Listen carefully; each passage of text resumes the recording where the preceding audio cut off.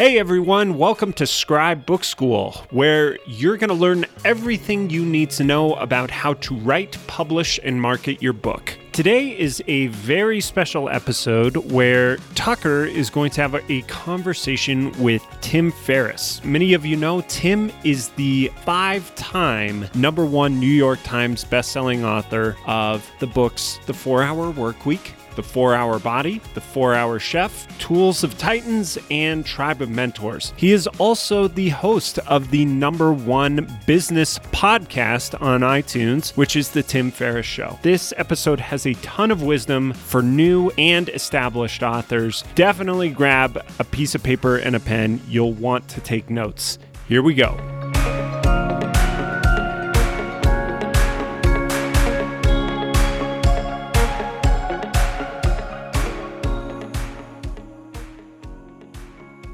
The big question, I think, for you is, imagine that you were a first-time book writer again. Like, you get to take everything you know now backwards. What are the top 3 things that you might do differently, or the top 3 things you would do if you were writing your first book now?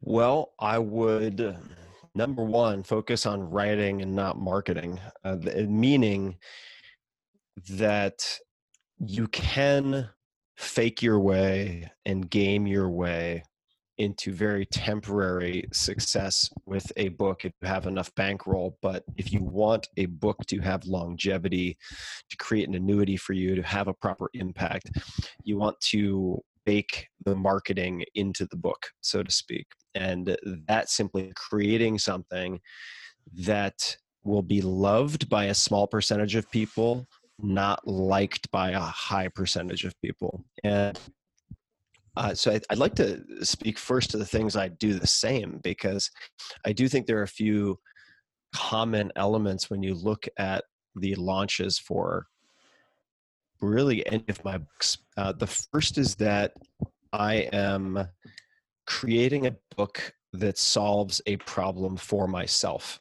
In other words, in the case of the 4-Hour Workweek, I went to a bookstore. I saw books for Fortune 500 CEOs or aspiring CEOs. I saw books about people who had foregone any cash, decided that money was the root of all evil, and were traveling the world as effectively glorified homeless people. And I felt as though I wanted to be somewhere in the middle. I wanted to not completely abandon capitalism, but rather use it in a more intelligent, directed way to fulfill different objectives. And I couldn't find that book. So I read hundreds of books and kind of groped around in the darkness myself, and then wrote 4-Hour Workweek ultimately like an email to 2 or 3 friends after 2 or 3 drinks. That's the only way I was able to get an initial draft that somewhat worked. I abandoned the first few versions of my test chapters because in the first instance I tried to sound too smart. I was programmed to try to sound all highfalutin going to a place like Princeton, and it was just terrible, so I threw that out. And then I tried to be too slapstick, and then the pendulum swung into the middle, and I just wrote it as effectively an email to friends, and more specifically, because that isn't clear enough, to 2 friends of mine, one who was trapped in his own company and felt like he couldn't leave. This was sort of a machine of his own making, and another who was this guy finance, who similarly had created this really high burn rate, had the car he always dreamed of having, gathering dust in his garage, and felt trapped. Right? So I wrote for those 2 people. And you might say, I'm going to just riff for a second. You might say, well, how could you write a book for those 2 types of people? That constitutes no one as a percentage in the US. And that's exactly right, because the target isn't the market. You need a clear target to hit the target, but the market then becomes much larger than that, because you have people who feel trapped in X. And yes, I'm male, so I write from my perspective, and I think everybody should write from their perspective. So it appealed to males first, and then you had it bleed over into women of similar age groups who felt the same, and then it bled out everywhere. That doesn't always happen, but so #1 is solving a personal problem or scratching a personal itch, writing for 2 or 3 of your friends. The other is trying to create a category of one. And you could read 1,000 True Fans by Kevin Kelly to learn more about this. That's a short essay. That's a very good read on kk.org. You could also read a chapter in I think it's the 22 Immutable Laws of Marketing called The Law of Category, which also speaks to this. And you do not want to compete. Competition is bloody, it's messy, it's crowded. You want to create, ideally, a new category or a genre busting approach to how you're writing, whether it's a memoir or nonfiction, that effectively renders competition irrelevant in writing and planning, if that makes sense. And then last, I would say, this isn't related to the writing specifically.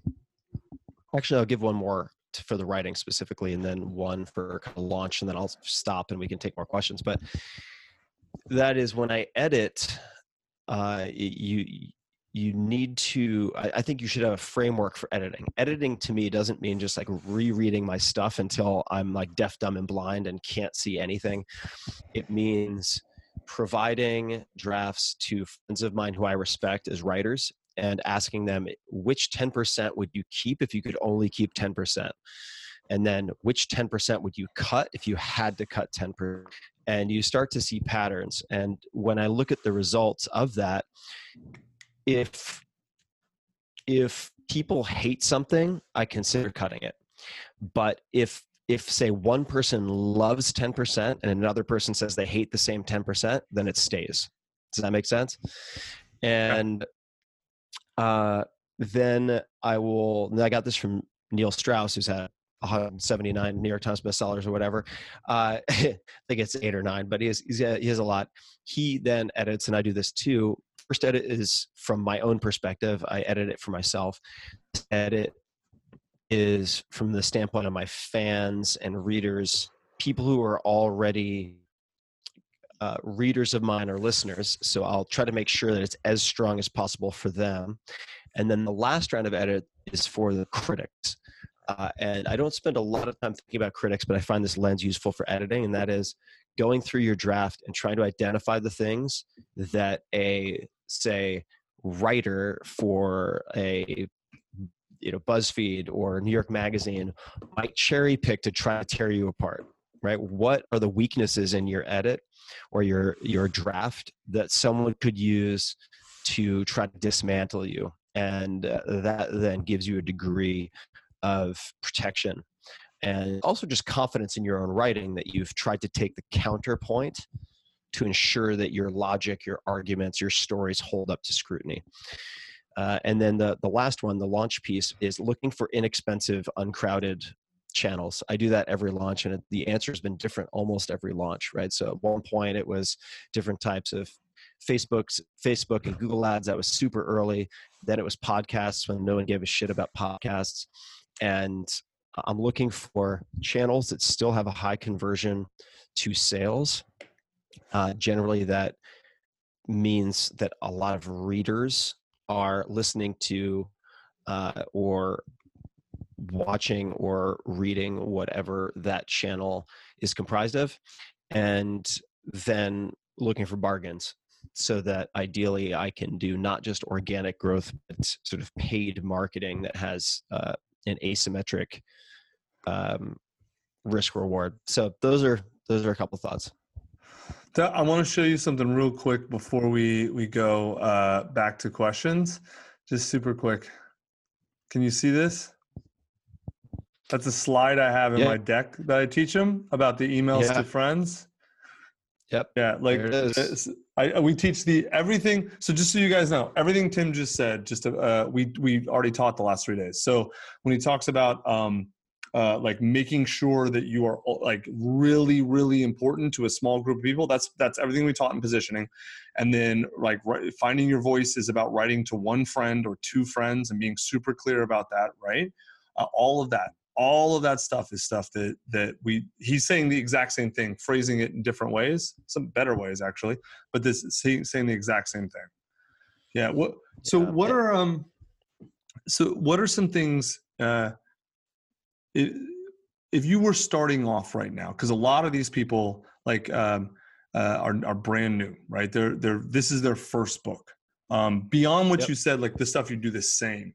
Is there anything like, imagine you have all your knowledge, but all your credibility and your status and prestige is taken away, and you're just normal dude or normal girl X, right? Can you think of one or two things that you might do as an author right now, in addition to what you've already said?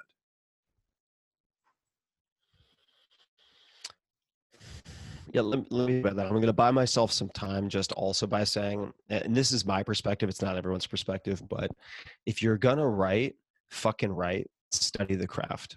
Don't think that if you publish some piece of dog shit, it's going to suddenly grow wings and become a unicorn. That's not how it works.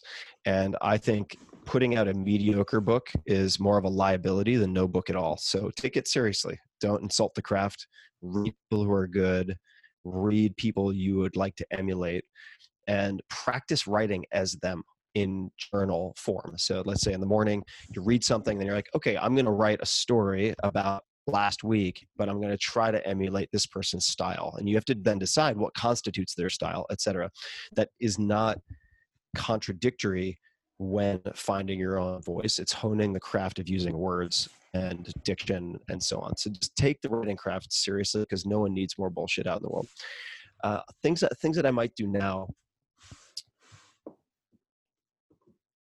Well, here I got another one. If that one's a little difficult, this is one I know you'll have amazing answers. Here it is. I would focus on building an email list. It's unsexy, and it's the most important thing from my perspective, the most impactful in terms of percentage of participants that you could possibly be doing. It's very unsexy. Maybe you want to use TikTok instead. It's a waste of fucking time from my perspective, unless you happen to be perfectly hardwired for TikTok. I see a lot of people who get out of their lane and they start trying to mimic the latest and greatest shiny object, whatever that happens to be. And it's a complete waste of time from my perspective. And folks might say, well, the young kids don't use email. It's like, yeah, well, that's until they get a job. And then guess what? They do use fucking email, and it's not going away anytime soon. So I think building an email list and doing that with high quality content, because guess what? If you're building a list based on content, what are they going to want from you? Good content. And then you have the option with the book later. That's great advice. All right. So one great question. Someone asks, curious to hear your thoughts on traditional versus self-publishing today, both as a first-time writer and successful writer.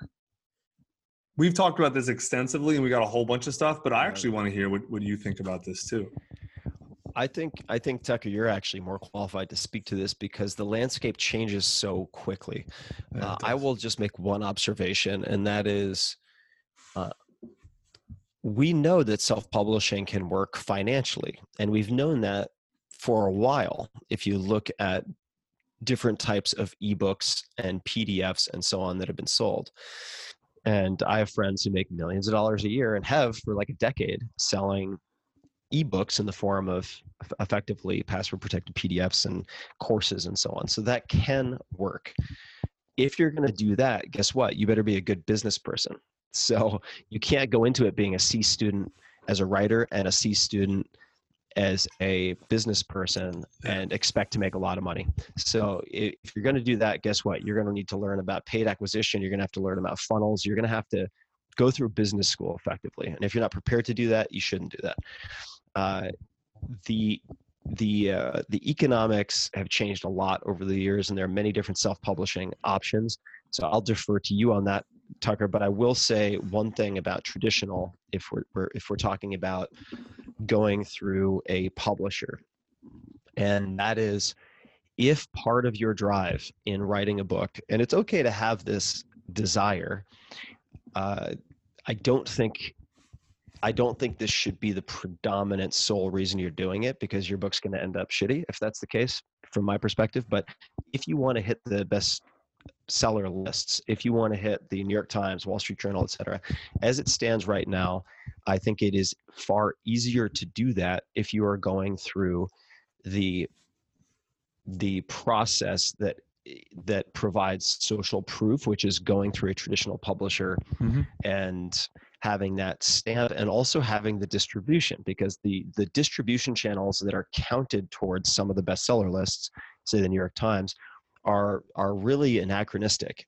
right? It's very outdated, but if you want to play that game, it's, I think, beneficial to work with incumbent long-standing publishers who understand how antiquated systems work. And I'm not aware of, now I'd be curious to hear from you, publisher. Wow, I mean, you are a publisher too, but I'd be curious to hear from you, Tucker. I'm not aware of any self-published book that has ever hit the New York Times bestseller list. I'm only aware of books that started as self-published, sold a lot of copies, and then were sort of republished in some fashion that have hit. But here we go. So I feel like I'm about to get a disconfirming example. Well, it's not a takedown. I mean, it's not a takedown. No, it's information. So we did this, but we did David Goggins' book, and it dominated the list for, the only reason it wasn't number one is because it came out right after Michelle Obama, and no one was hitting number one for months. But he's not the only one though. There's been about 4 or 5. What is the publisher? What is the publisher on that though? Like, what is the name of the publisher on that? Lioncrest. That's our company. Okay, right.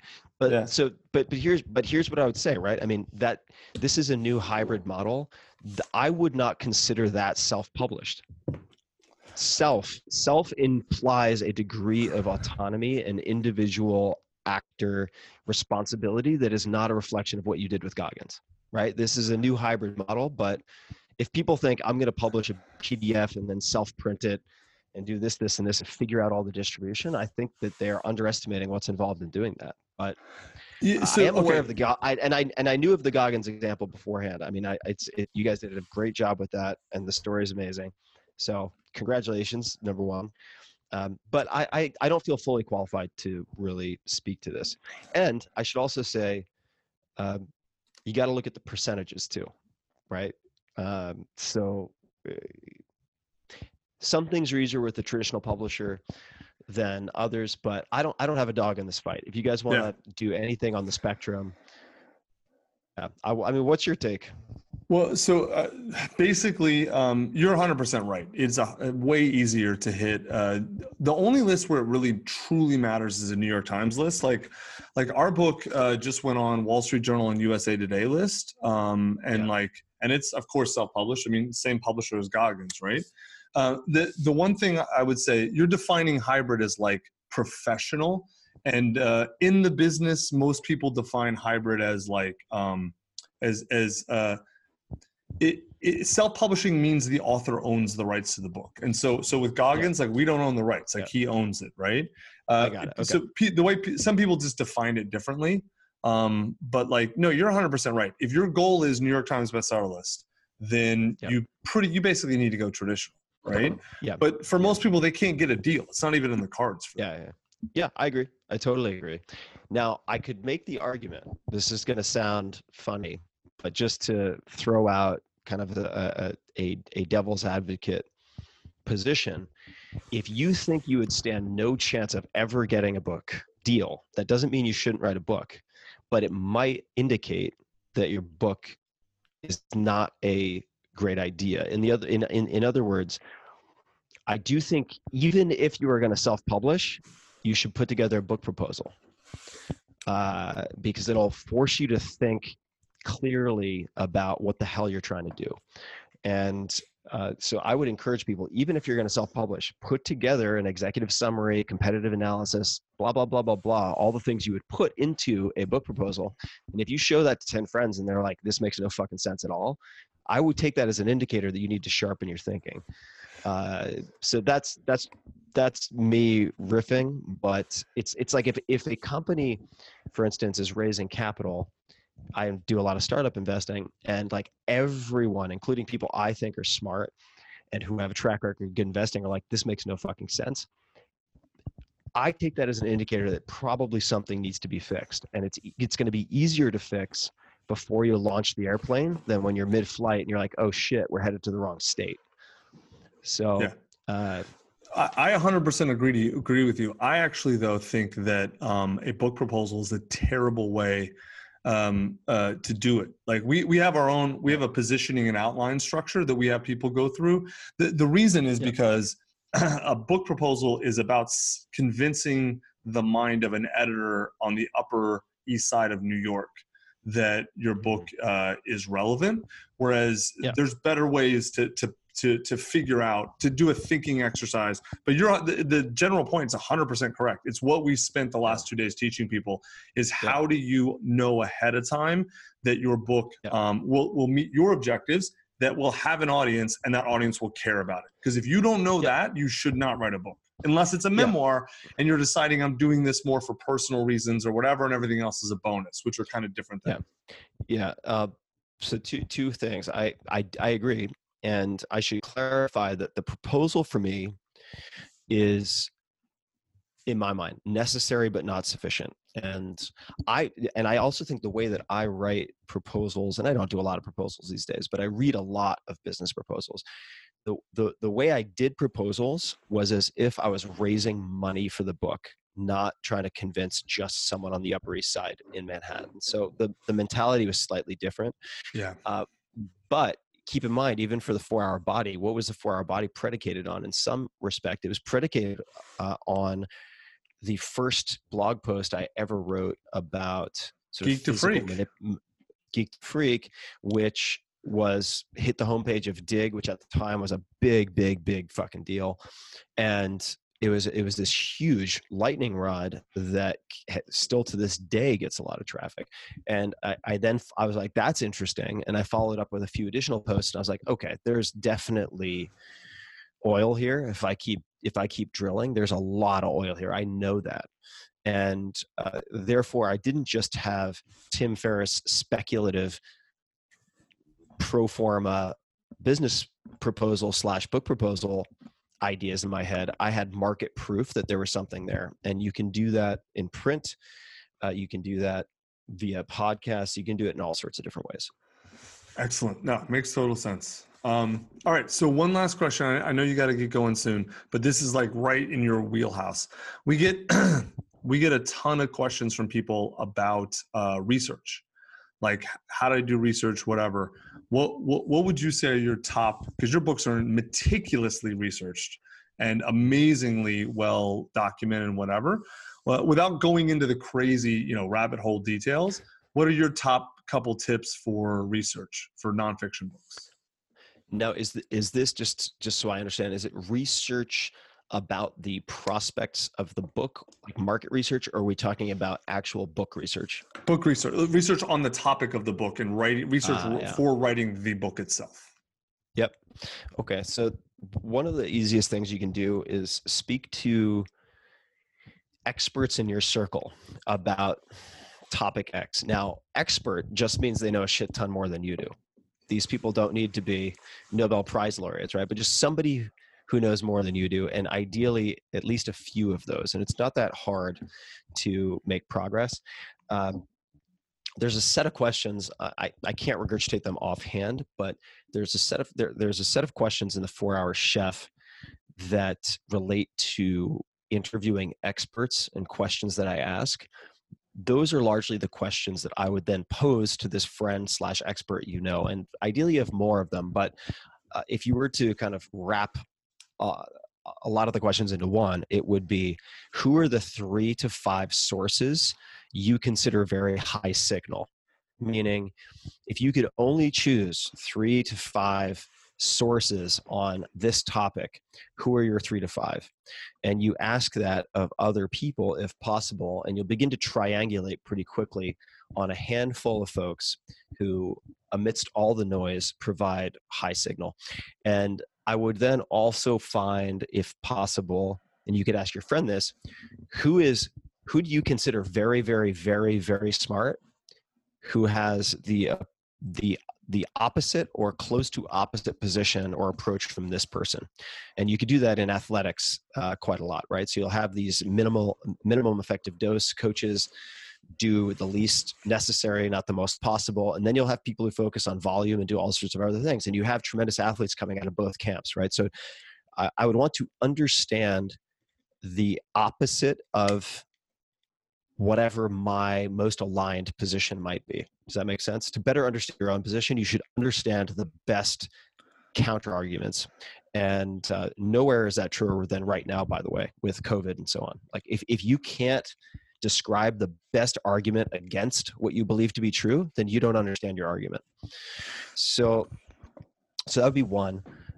Number two, I am a big fan of looking at, and I don't know if these are available right now, but most popular Kindle highlights in books that have passed my filter. And passed my filter generally means at least 4 stars on Amazon with more than a few hundred reviews. Preferably, that's not always possible with niche topics, but let's just, there are ways to weight this, but let's just call it, for simplicity, at least 100 reviews, average of 4 stars or more.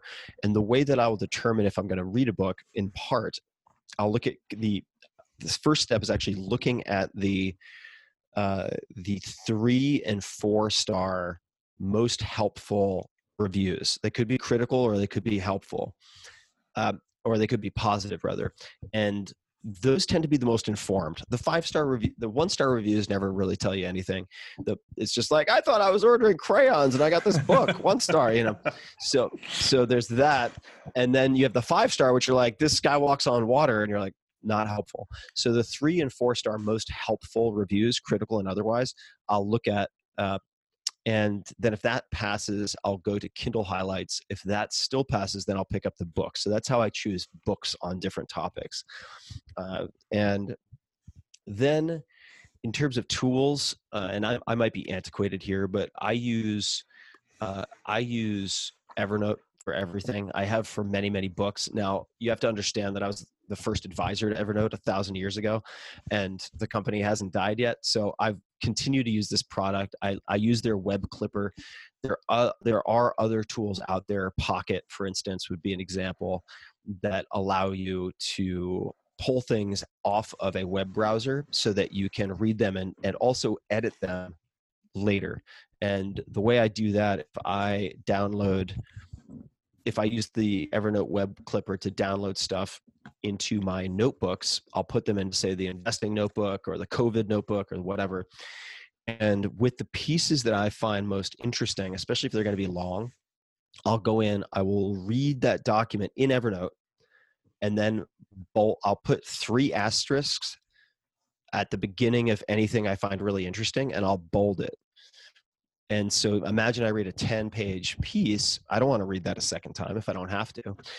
But there are like 5 sentences that I've starred with 3 asterisks. Then what I can do when I go back to that document 2 weeks later, I'm like, shit, I don't remember what was interesting here. I do Control F, 3 asterisks, and boom, I've got everything I need. And it gives you a ton of fucking time. So that's another one. I use Scrivener for drafting. I find Scrivener extremely useful. I've used it for at least 3 or 4 books now. And I do a split pane view. I won't bore you with it, but effectively people talk about writing screenplays with note cards, and then you can move them around. You can shuffle them. You can spread them apart. You can put a new one in. This allows you to do that with independent documents. So I wrote my first book on Word, and I wanted to shoot myself in the face. It's terrible. So with Word, you'll have like a million windows open. If you don't have multiple screens, you're constantly toggling back and forth. With Scrivener, you can have all of your basically table of contents on the left side. You can have research. There's like an entire research bucket. So I could take those documents from Evernote I was talking about with the 3 asterisks, drop those into research. And then on the right side, I can split the pane. So I have, for instance, what I'm working on in writing, and then my research sitting right below it. It saves you, when I'm writing books, I mean, this saves me hundreds of hours and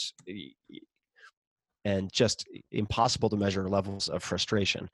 And it's light. It's a lightweight application. So I really love Scrivener and plan to use it for, I see no reason I would change my use of Scrivener. I plan to use it for every book. And it helps you to take that research and translate it into drafts, because it's not just doing the research. It's, okay, great. You read 100 books. You've got 5,000 notes. the fuck do you do with that? Right. And like Ryan Holiday has his approach, which is like the oldest young guy I know on the planet. So he has this like 1,000 index cards, and he will index those in all sorts of ways. And that's one approach, and it works for Ryan, right? This approach works for me.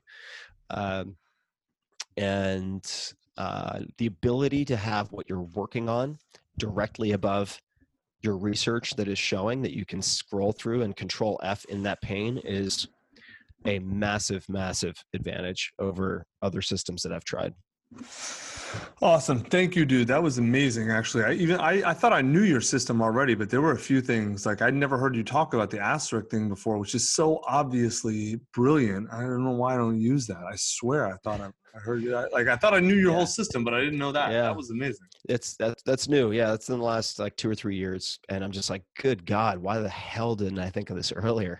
You know, it's like been rereading these documents over and over and over again. Yeah. You just bold and use the 3 asterisks, and then you can cut right to the chase. It makes a big difference. I'm happy to do another question or two if you like, or if this is kind of that. No, we're way over for you, man. Like I deeply appreciate you coming. We got more than enough from you. I will tell you though one thing. We got to get together when Corona's over or whatever. We got to get together and let me fill you in on publishing, because there's quite a few details and things that don't really impact you very much where you are. Yeah. They don't matter much to you. But like, if you want, I'll do a podcast about it, dude. We can go deep dive into publishing and writing, and I can like really be like, okay, here's state of the art. Here's this right now. Yeah. I don't know how interesting that would be to many people, but like it might be super interesting for you. So.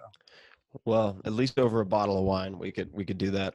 Bottle or two of wine. Yeah, the publishing world. I will be the first person to admit that I'm not the right person to ask about the changing landscape, because the types of deals that are being done now, even with traditional publishers, look nothing. Many of them look nothing like deals that were available 2 or 3 years ago. Yeah. And that's in part because they recognize they're going to increasingly going to have to compete with people like you. And they have to innovate or they're going to get smoked, right? Because this whole House of Cards kind of cravat Harvard Club publishing world is not going to remain intact. And therefore, you know, I'm just waiting for Amazon to be like, yeah, all right, we've had enough of all those bestseller lists. Now we own everything. Here we go. We'll see. But yeah, good to be on, man. Good to see your face. And everybody who's listening, you're in good hands when it comes to talking about different publishing models with Tucker. That is not my area of expertise. If you want to talk about how I process thousands of pages of research and how I think about podcasts and that kind of stuff, then I'm your man. But let me say one parting thing, and that comes since I mentioned podcasts. When you're thinking about all the things that you could possibly do to build an audience and promote and so on, pick a medium and a tool that you really love, that you like, because if you don't, you will not be able to compete against the people who love that. Like, I am not natively a YouTube or TikTok person. I just can't, I don't like it. So I'm going to get killed if my goal is to compete against Joe Rogan, which I don't view him as competition, but compete against him in video. He's going to kill me. He's going to totally kill me. But say email newsletter, 5 Bullet Friday, and all that kind of stuff. I love doing that. So I have the endurance and the enthusiasm and the energy to outmaneuver and outwork and outproduce good content there, right? So pick where you're good. Really focus on your strengths. Don't just copy whoever was successful last month, because it's not a reliable method. You wouldn't do that with investing. I hope not. You wouldn't do that with athletic training. So take a customized approach when you're picking these things. Cool. Thank you, brother. Totally agree. All right, man. Amazing advice. Yeah. See you, man. All right, guys. All right. Bye-bye.